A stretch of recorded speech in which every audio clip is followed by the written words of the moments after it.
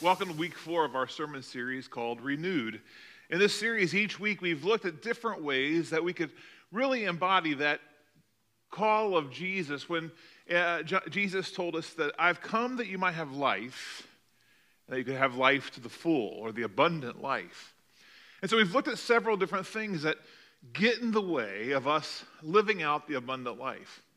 And so we've talked a lot about the importance of a renewed spirit. And you remember that in our very first session together in this series, we talked about that repentance is necessary for us to become right with God and have a right spirit with God.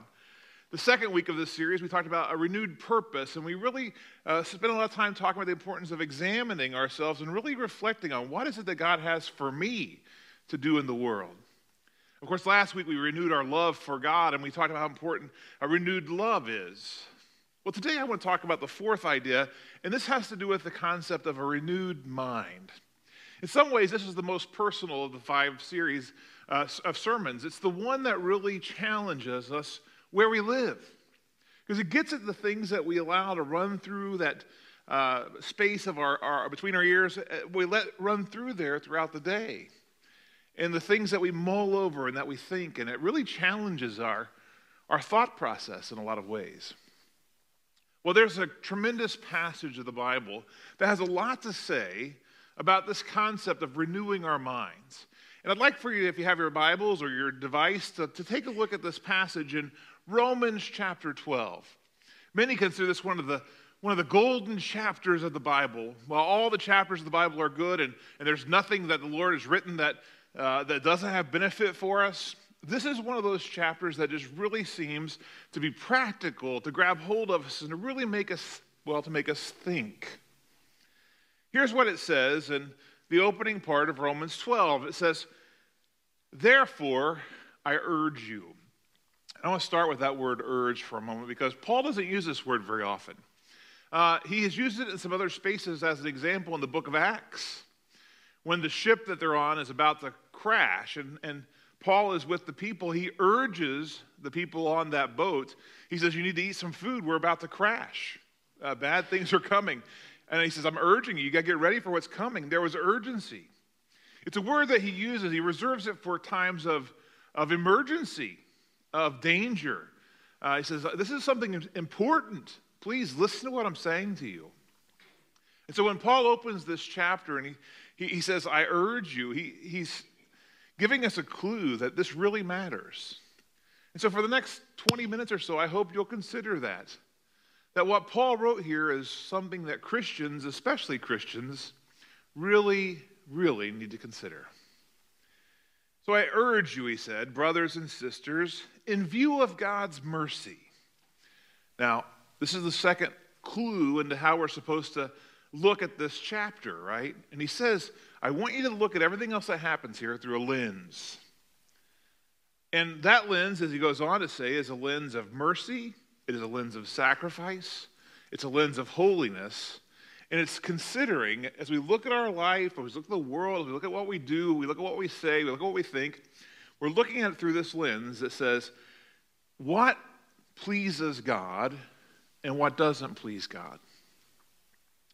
So he says, in view of God's mercies, offer your bodies as living sacrifices, holy and pleasing to God, for this is your true and proper worship. Paul says, this is what God expects. The things I'm going to write to you, these are the things that God expects. So don't look at things and don't do things the way that everyone else in the world does them. At the heart of his challenge, he says, do things and look at things from the perspective of God and what God wants. He doubles down on the next verse and he says, do not conform to the pattern of this world, but be transformed, now check it out, by the renewing of your mind. Your mind being made new, challenging us to think in a new way.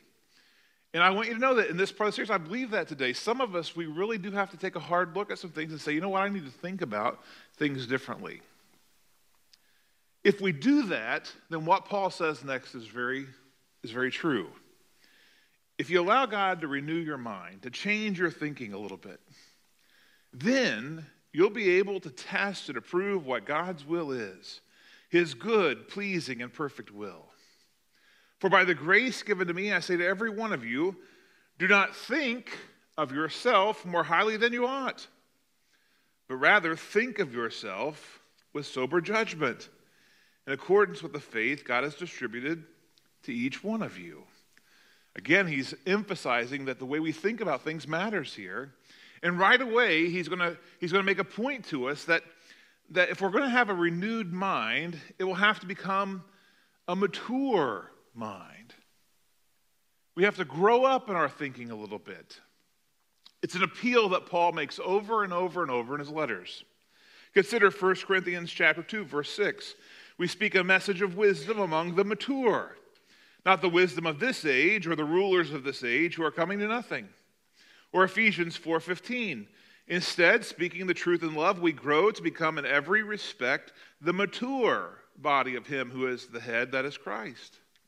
Or Philippians 3:15. All of us then who are mature should take such a view of things. And if at some point you think differently, that too God will make clear to you. And I like this one from Colossians chapter 1, verse 28.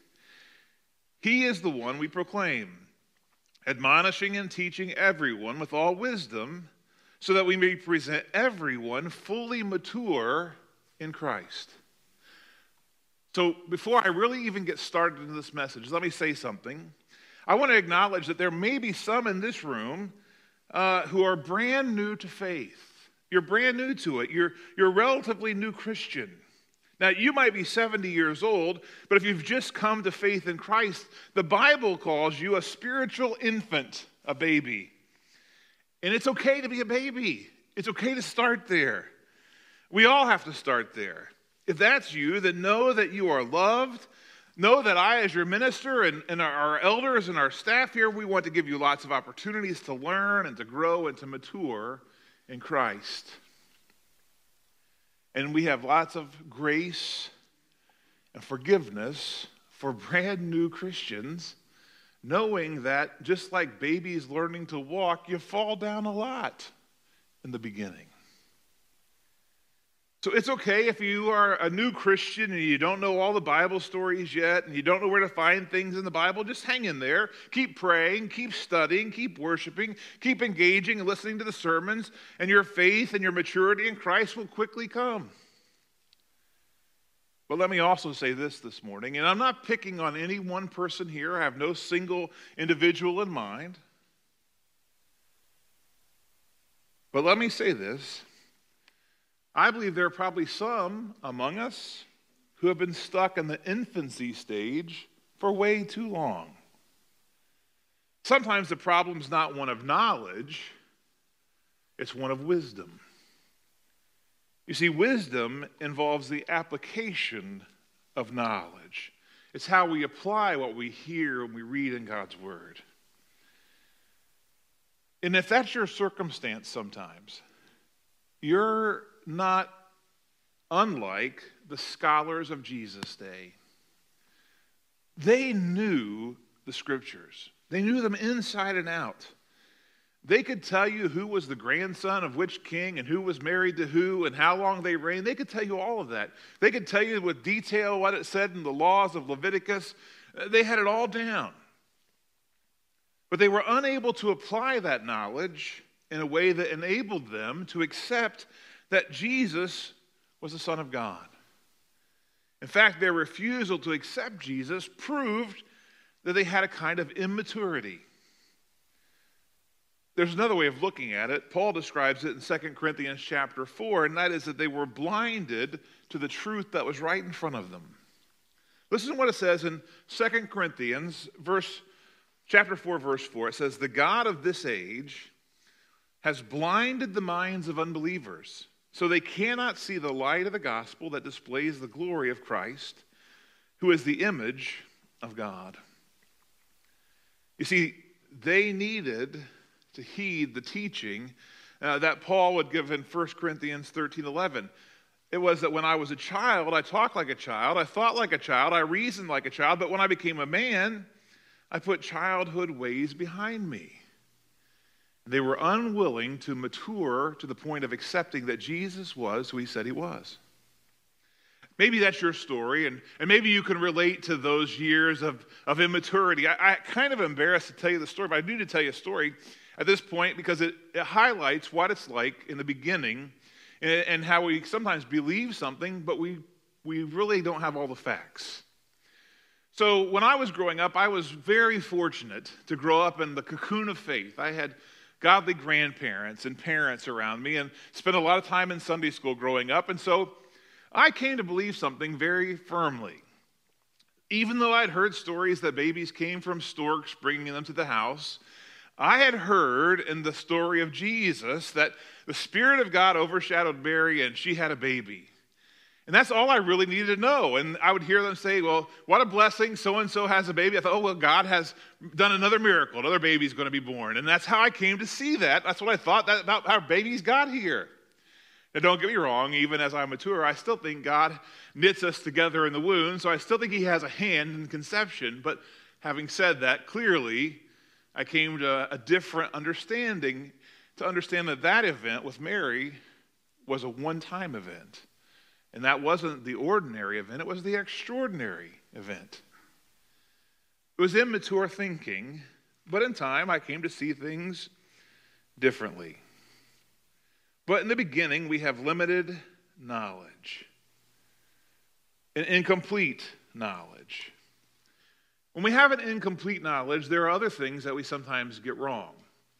And as children, a second thing that we see happen a lot is we become very self-centered. In the beginning of our lifespan, the world is really much more about what can people do for me than what can I do for people. And it's natural because we start our lives as infants totally dependent on other people. But moving from dependency to independence is a big part of that journey towards adulthood and towards maturity. But children tend to be very self-centered.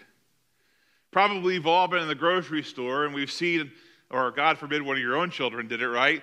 That total meltdown when you wouldn't buy them a candy bar or a pack of gum at the checkout line. And you would think that, it was the most horrific thing that had ever happened in all of humanity, the way the child screams and yells because they didn't get their way.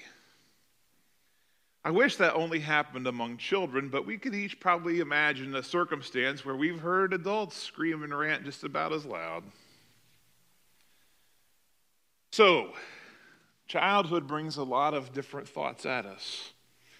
Selfishness, incomplete thinking, and sometimes it brings some unexamined beliefs.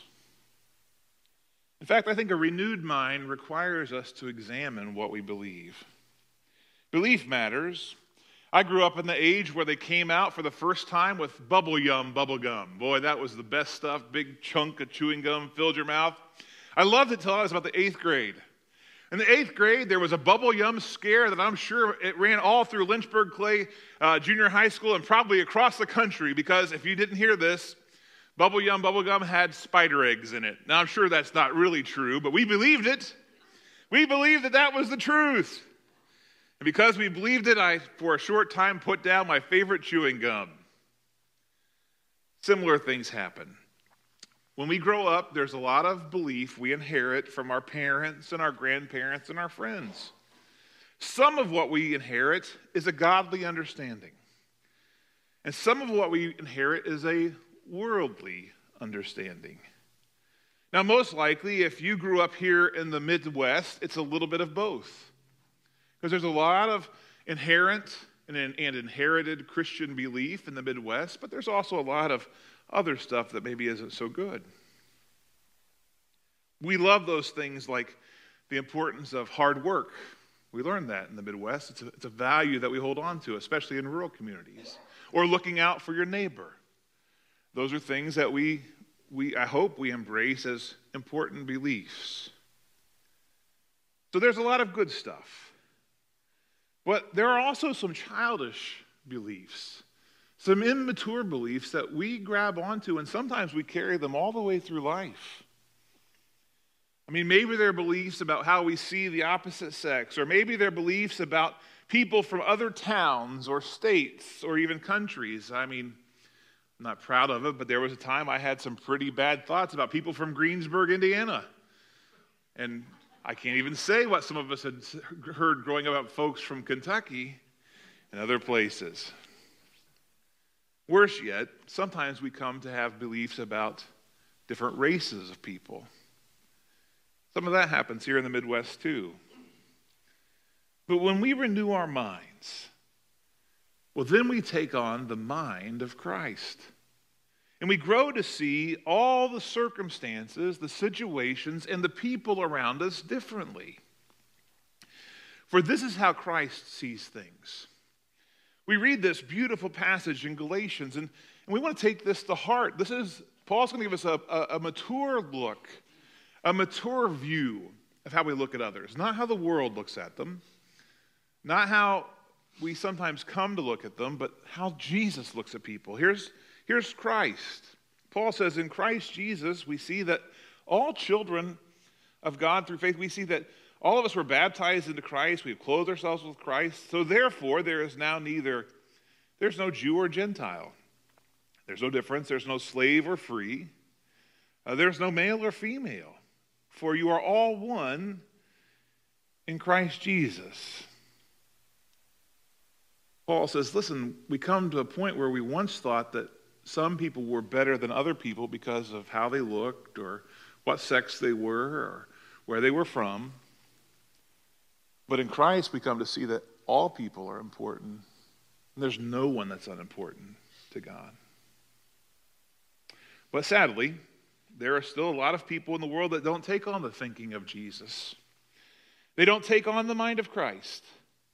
They keep a fleshly mind, an immature mind, a problematic mind with problematic thinking that leads to lots of problems. Consider how Paul describes this very notion in the book of Romans in the 8th chapter, in the 5th verse. Paul said, those who live according to the flesh have their minds set on what the flesh desires. But those who live according to the Spirit have their minds set on what the Spirit desires. The mind governed by the flesh is death, but the mind governed by the Spirit is life and peace. Oh, friends, may the God who gives endurance and encouragement give us the same attitude of mind toward each other that Christ Jesus had, so that with one mind and one voice we may glorify the God and Father of our Lord Jesus Christ. For the person without the Spirit of God does not accept the things that come from the Spirit of God, but considers them foolishness, and cannot understand them because they are discerned only through the Spirit. The person with the Spirit, that is the Spirit of Christ living in their heart, in their mind, in their being, they make judgments about all things, but such a person is not subject to merely human judgments. For who has known the mind of the Lord so as to instruct him?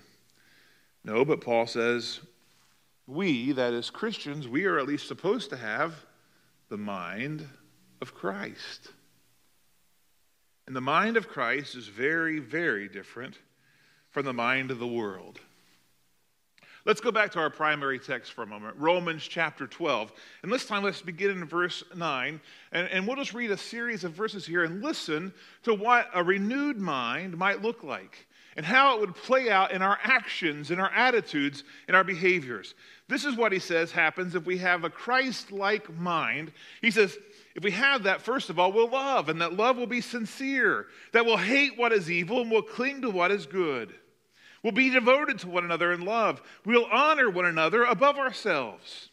Why, we'll never be lacking in zeal, but we'll keep our spiritual fervor serving the Lord. We'll be joyful in hope and patient in affliction. We'll be faithful in prayer. We'll share with the Lord's people who are in need. We'll practice hospitality. Here it gets really hard.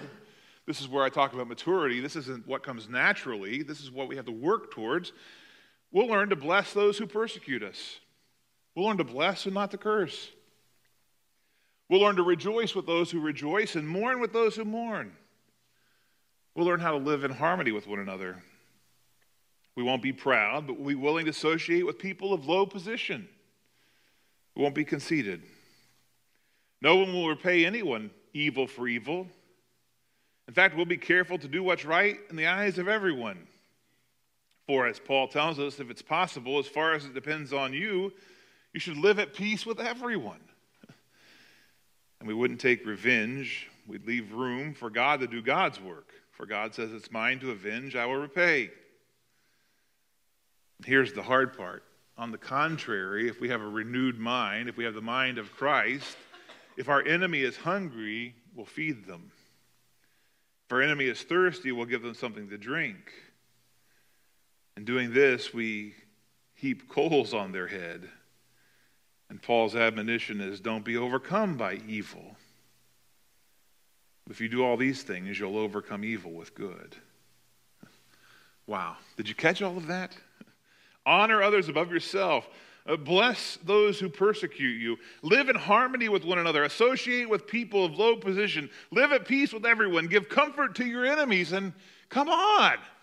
I mean, are you kidding me? Who really does that stuff? I'll tell you who. Jesus does. Jesus does those things.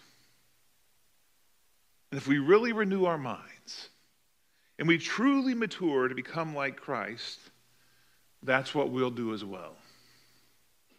You see, when we are truly renewed, our situation becomes like that the Apostle Paul wrote about.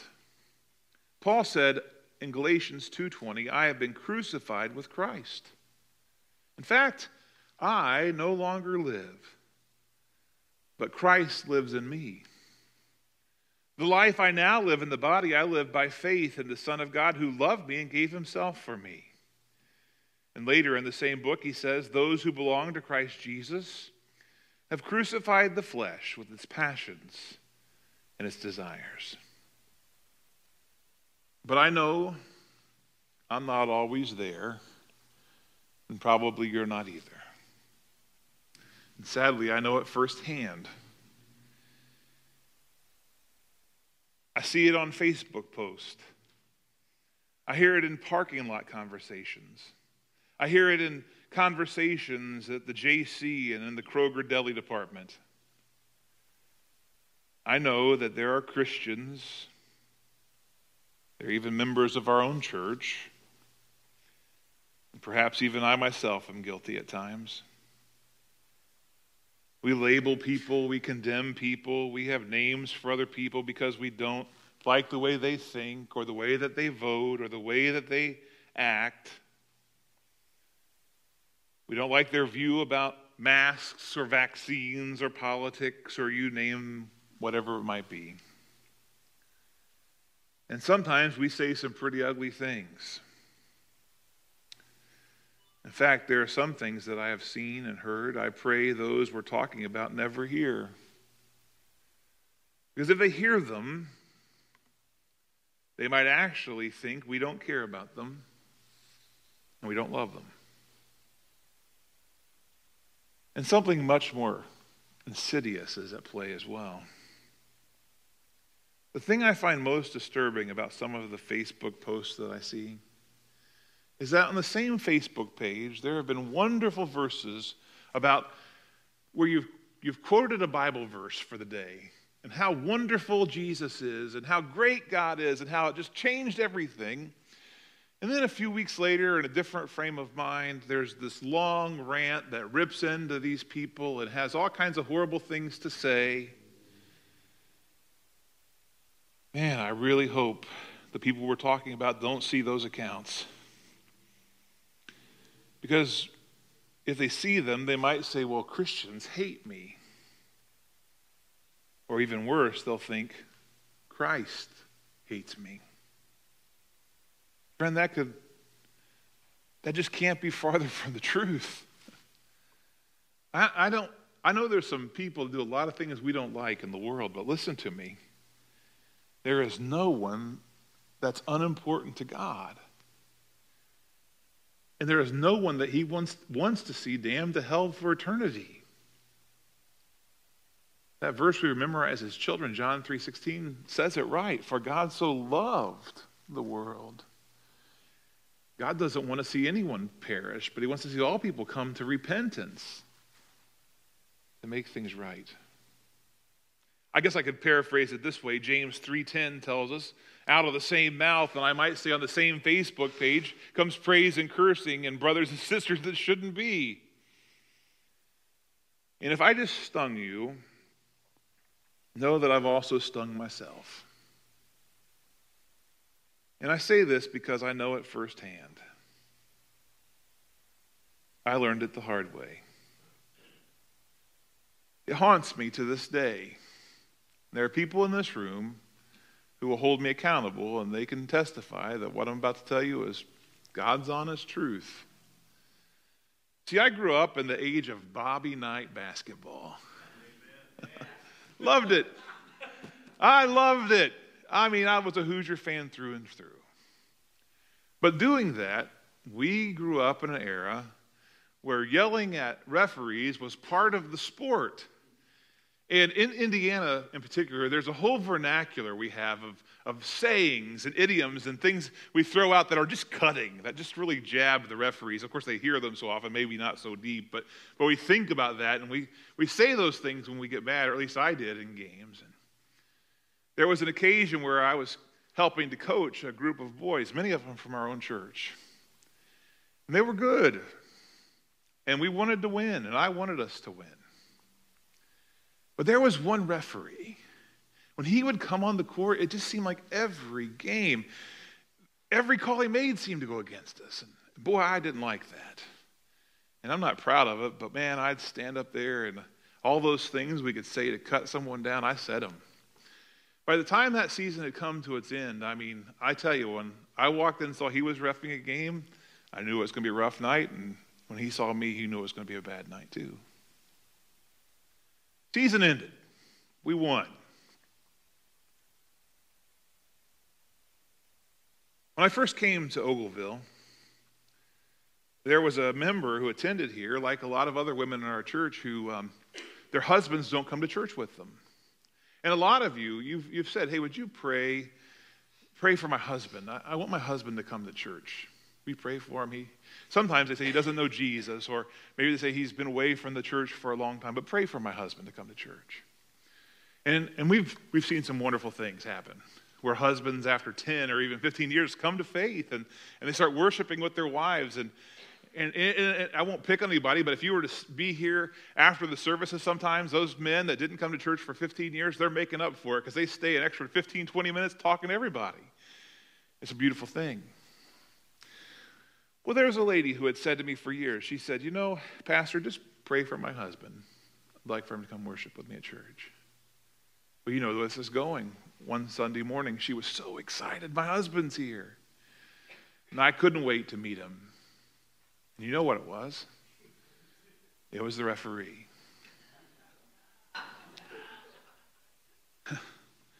I'd laugh with you, but it crushed me on the inside. Because I knew when he saw me, he wasn't going to come back. And that was on me.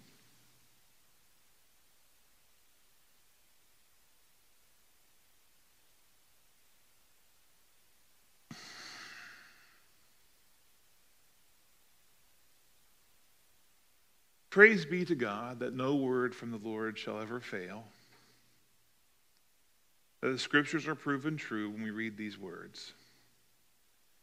We know that in all things God works for the good of those who love him, who have been called according to his purposes. By the grace of God, some of the damage that I did has been able to be undone over the last decade. But things still aren't where I wish they could be. But I had fallen into the same trap that a lot of you are falling into on Facebook or in conversations. We get so frustrated, we think we're right, that we allow ourselves to say things that Jesus would never say, and to write things that Jesus would never write, and to act in ways that Jesus would never act. We allow ourselves to have a mind of flesh, not a mind of Christ. You see, when we embrace the mind of Jesus, we think differently. But I'm aware that even now, there are some who will say, well, Marty, that's all well and good, but I have a right to free speech, and I'm going to speak my mind. It's my right. I suspect we're all tempted to say things like that. You do have a right to believe what you want, but what you believe might not be right. But yeah, it's your right, and you're entitled to it. But let me warn you, if that's how you're feeling, be careful, friend, for sin is crouching at your door.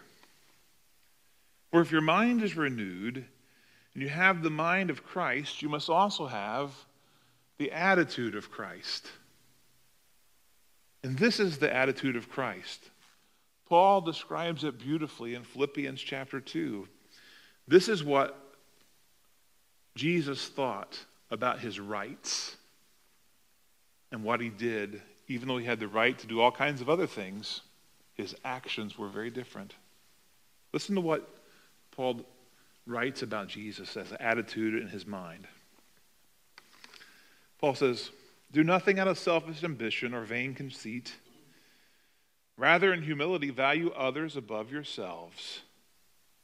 Don't look just to your own interest, but each of you should look to the interest of others. In your relationships with one another, have the same mindset as Christ Jesus.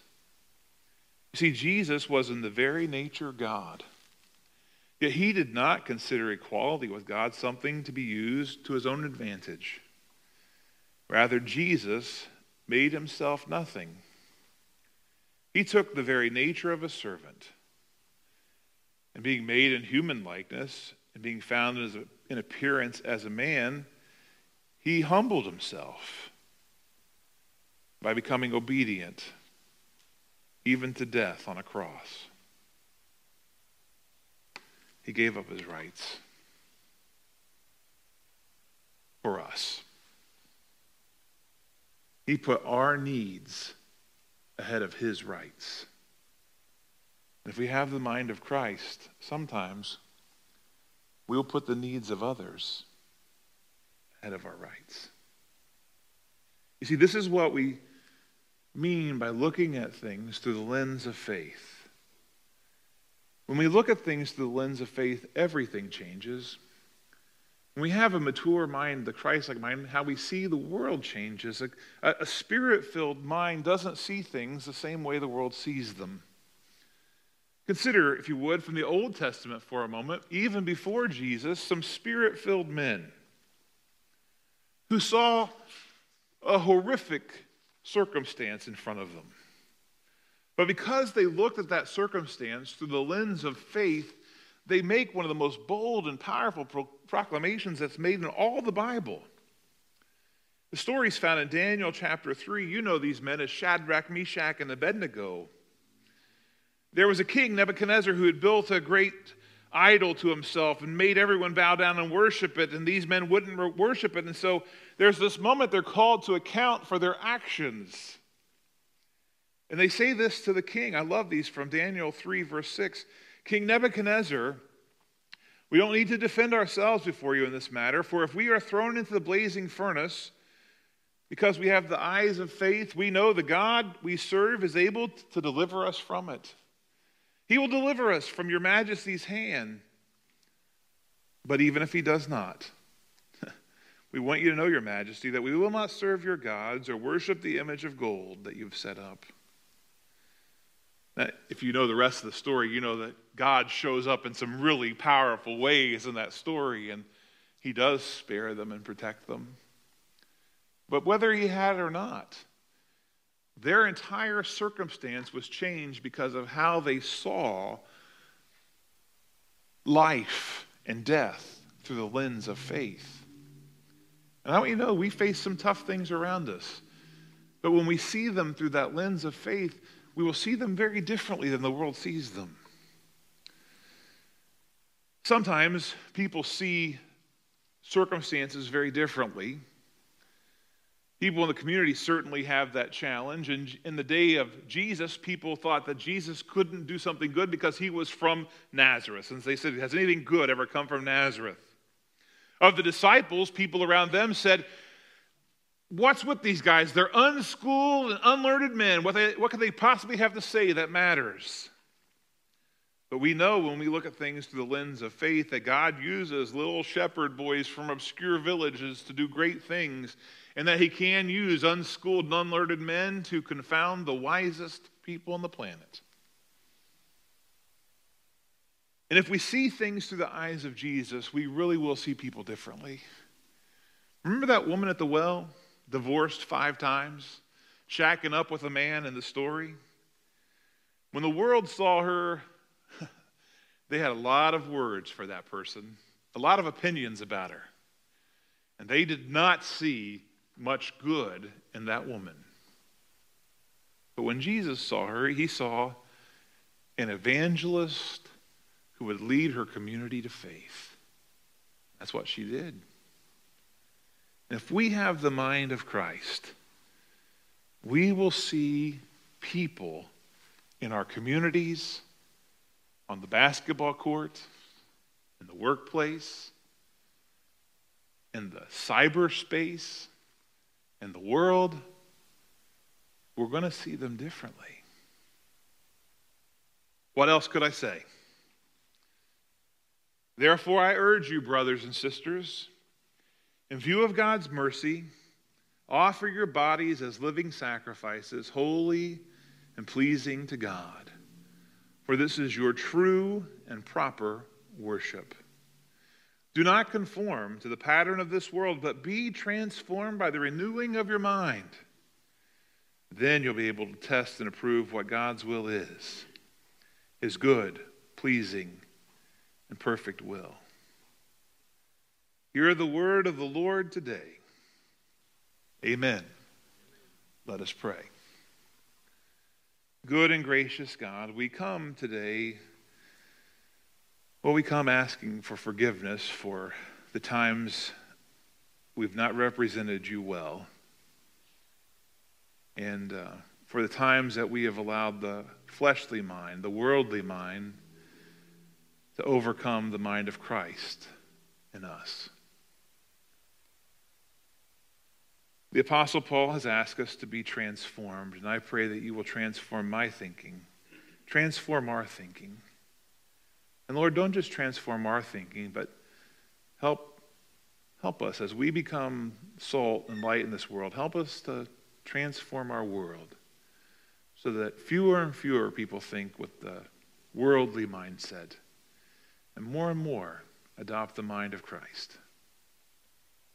Father, I pray you'll help us to undo any damage that we've done with careless words or careless posts or things we might have said or done.